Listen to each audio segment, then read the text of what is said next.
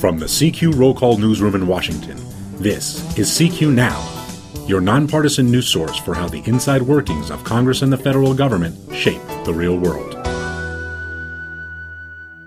More than 50 ex-members of Congress who left public life at the beginning of last year are now free to lobby their former colleagues on Capitol Hill. They'll have to prove to businesses and advocacy groups that they can wield influence from the outside. It's a uniquely Washington ritual known as the revolving door. I'm Adriel Bettelheim with CQ Roll Call, joined by lobbying and influence reporter Kate Ackley. Kate, there's a cooling-off period that lawmakers have to go through before they can become lobbyists.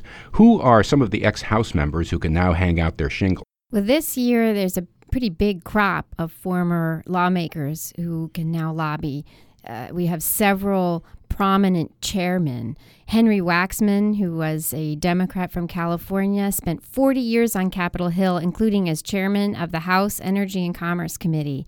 Dave Camp, a Republican from Michigan, he was the chairman of the Ways and Means Committee, which has jurisdiction over taxes and all kinds of big money stuff. Former Armed Services Chairman Buck McKeon, he's also from California and a Republican. He's now free to lobby. Spencer Backus from Alabama, he was a Republican who chaired the Financial Services Committee. There are also plenty of kind of rank and file members, people who lost their elections or people who just decided to retire. They join big names that are already on K Street, the lobbying corridor in Washington, D.C. Those big names are people like Chris Dodd, the former Democratic senator from Connecticut, who runs Hollywood's lobby, the Motion Picture Association of America, as well as former Senate Majority Leader and presidential candidate Bob Dole, the Kansas Republican, who's now a notable lobbyist. And actually, about 1/3 of all former members of Congress who have left since 2001 have gone on to become registered lobbyists. That data is according to Legistorm.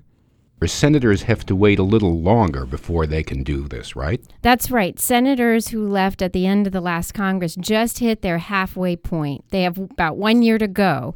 And that's because of a 2007 law. Those were the post-Jack Abramoff reforms that Congress did. Of course, Jack Abramoff was the former power lobbyist who ended up in jail for corruption and so forth scandal.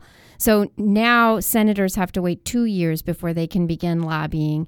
They can, of course, do all kinds of behind-the-scenes strategic advice and counseling, and many of them have landed at big law firms and lobby shops already. Before they can actually register to lobby Congress, the senators will have to wait another year.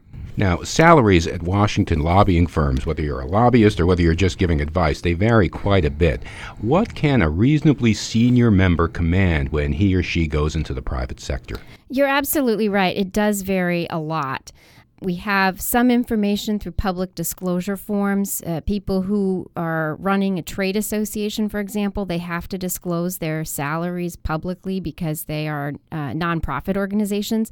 So we know on the high end that former Congressman Billy Tozan, who was both a Republican and before that a Democrat from Louisiana, his last year when he was running the Pharmaceutical Research and Manufacturers of America, the big pharma lobby, has paid almost $12 million. And that's an unusually high salary. That was maybe a bit of a golden parachute included in that. But we know that they can get quite high, in 1 year. On the low end, sort of rank and file member who maybe doesn't have a lot of seniority, they're looking at maybe getting something like $300,000 a year. A lot of these folks are in entrepreneurial arrangements, so they get paid if they bring in clients, and they maybe get paid less if they don't have success. So it really does vary. Making rain, as they say. Now, some people think it's unseemly for these people to return to Capitol Hill as lobbyists, almost as if they've traded on their status as former members to enrich themselves. Is that just a case of sour grapes from people who aren't making as much money, or is this really corrosive? Well, you certainly are seeing the outrage on the campaign trail. It speaks to something that ordinary Americans, they feel almost a sense of rage. They look at Washington and they say it's just this insider place where, you have to have all the connections and then you get everything you want. While that perception may not be completely reality, it's clear that former lawmakers are trading in on their names, that they, their credentials that they earned, representing their constituents for, in some cases, decades, to now take that knowledge and that expertise, whether it's on policy issues or the insider nature of politics. They're trading on that. They are then making more money, big money, potentially, working for advocacy organizations, trade associations, corporate America, what have you.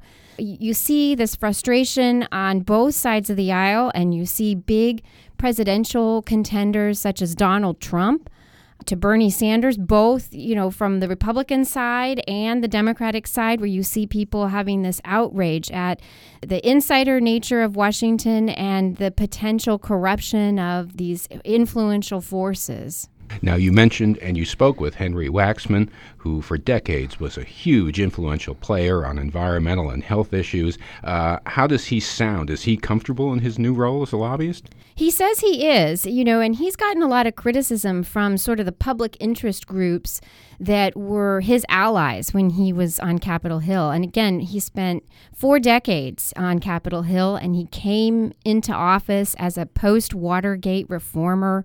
So a lot of folks say, wait, what? He's become a lobbyist? And he is a registered lobbyist. He files the disclosures indicating some of his clients and the issues that he's working on. He says he won't take a client that he's not comfortable with. Some of his clients he sort of describes as public interest, coalitions of hospitals that serve low-income patients. And he says he will continue to champion the causes that he championed while on the Hill, that he's not going to, for example, take on a client that would ask him to be doing something that is in opposition to the views and the positions he took on the Hill. So he says he's comfortable, that he's working on the same kinds of issues that he did while serving on Capitol Hill, but just from this different perspective, from the perspective of advocating for special interest. CQ Lobbying and influence reporter Kate Ackley. I'm Adriel Bettelheim with CQ Roll Call. Thanks for listening.